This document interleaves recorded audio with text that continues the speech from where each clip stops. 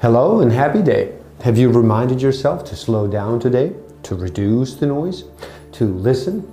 My name is Igor S.F. Walker, and I'm here to remind people to slow down, to reduce the noise, to walk their lives into a natural flow.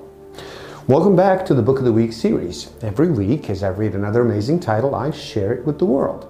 Today, we look at Mindset, the New Psychology of Success, by Carol Dweck, PhD. What are the consequences of thinking that your intelligence or personality is something you can develop as opposed to something that is fixed, deep-seated trait? The view you adopt for yourself profoundly affects the way you lead your life. It can determine whether you become the person you want to be and whether you accomplish the things you value. How does this happen? How can a simple belief have the power to transform your psychology and, as a result, your life? Growth mindset is based on the belief that your basic qualities are things you can cultivate through your efforts, through your strategies, and from help from others. Although people may differ in every which way in their initial talents and aptitudes, interests, or temperaments, everyone can change and grow through application and experience. Why waste time proving over and over how great you are when you can be getting better? Why hide differences instead of overcoming them? Why look for friends or partners who will just shore up your self-esteem instead of ones who will also challenge you to grow? And why seek out the tried and true instead of experiences that will stretch you? The passion for stretching yourself and sticking to it, even or especially when it's not going well, is the hallmark of the growth mindset. This is the mindset that allows people to thrive during some of the most challenging times in their lives. What is truly amazing is that people with the fixed mindset would not agree with that statement. For them, it is nothing ventured, nothing lost. If at first you don't succeed, you probably don't have the ability. If Rome wasn't built in a day, well, then maybe it wasn't meant to be. In other words, risk and effort are two things that might reveal your inadequacies and show that you're not apt to the task. In fact, it's startling to see that the degree to which people with the fixed mindset do not believe in putting in effort or getting help. People are terrible at estimating their performances and their abilities, and those with the fixed mindset account for almost all of the inaccuracies. The ones with the growth mindset, they're actually amazingly accurate when estimating their performance and their abilities. Listen to these statements. Number one, your intelligence is something very basic about you that you cannot change very much. Number two, you can learn new things, but you can't really change how intelligent you are. Number three, no matter how much intelligence you have, you can always change it quite a bit. And number four, you can always substantially change how intelligent you are. Statements 1 and 2 are the fixed mindset statements. 3 and 4 are actually the ones of the growth mindset. Which mindset did you agree more?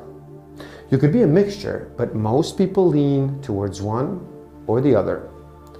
Benjamin Barber, an eminent political theorist, said, "I don't divide the world into the weak and the strong, or the successes and failures. I divide the world into the learners and non-learners." And a 7th grader summed it up pretty well. This is what she said: "I think intelligence is something you have to work for. It isn't just given to you. Most kids, if they're not sure of an answer, they will not raise their hand to answer the question. But what I usually do, I raise my hand, because if I'm wrong, then my mistake will be corrected. Or I will raise my hand and say, how can this be solved? Or I don't get this, can you help me?" And just by doing that, I'm increasing my intelligence. Very intelligent girl. John Wooden, the legendary basketball coach, said, "You are not a failure until you start to blame." And what he means is that you can still be in the process of learning from your mistakes until you start denying them.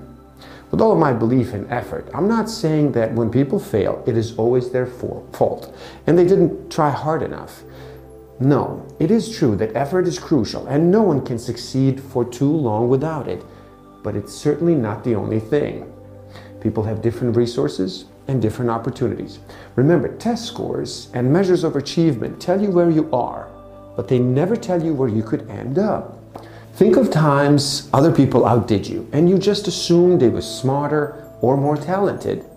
Now consider the idea that they just used better strategies, they thought themselves more, they practiced harder, and they worked their way through obstacles. Now you can do that too, if you want to. In the fixed mindset, you do not take control of your abilities and your motivations. You look for your talent to carry you through, and when it doesn't, well, what else could you have done? You're not a work in progress, you're a finished product. And finished products, they have to protect themselves. They have to stay lament and they have to blame.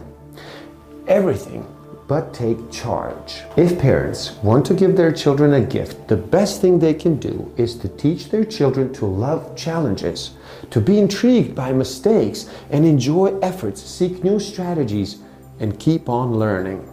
That way, those children don't have to be slaves of praise. They will have a lifelong way to build and repair their own confidence. Step number 1, embrace your fixed mindset. Let's face it, we all have some of it. We are all a mixture of growth and fixed mindsets, and we have to acknowledge that. Step 2, become aware of your fixed mindset triggers. When does your fixed mindset persona come home to roost? Step number 3, now give your fixed mindset persona a name. You heard me correctly, give it a name. Step number 4, you are now in touch with your triggers and you're excruciatingly aware of your fixed mindset persona and what it does to you. It now has a name. What happens next? Educate it. If you have enjoyed this video, please do like it, share it with the world, subscribe to my channel, and you can find a direct link to this book in the description below. Get it and read. Thank you. Love and respect.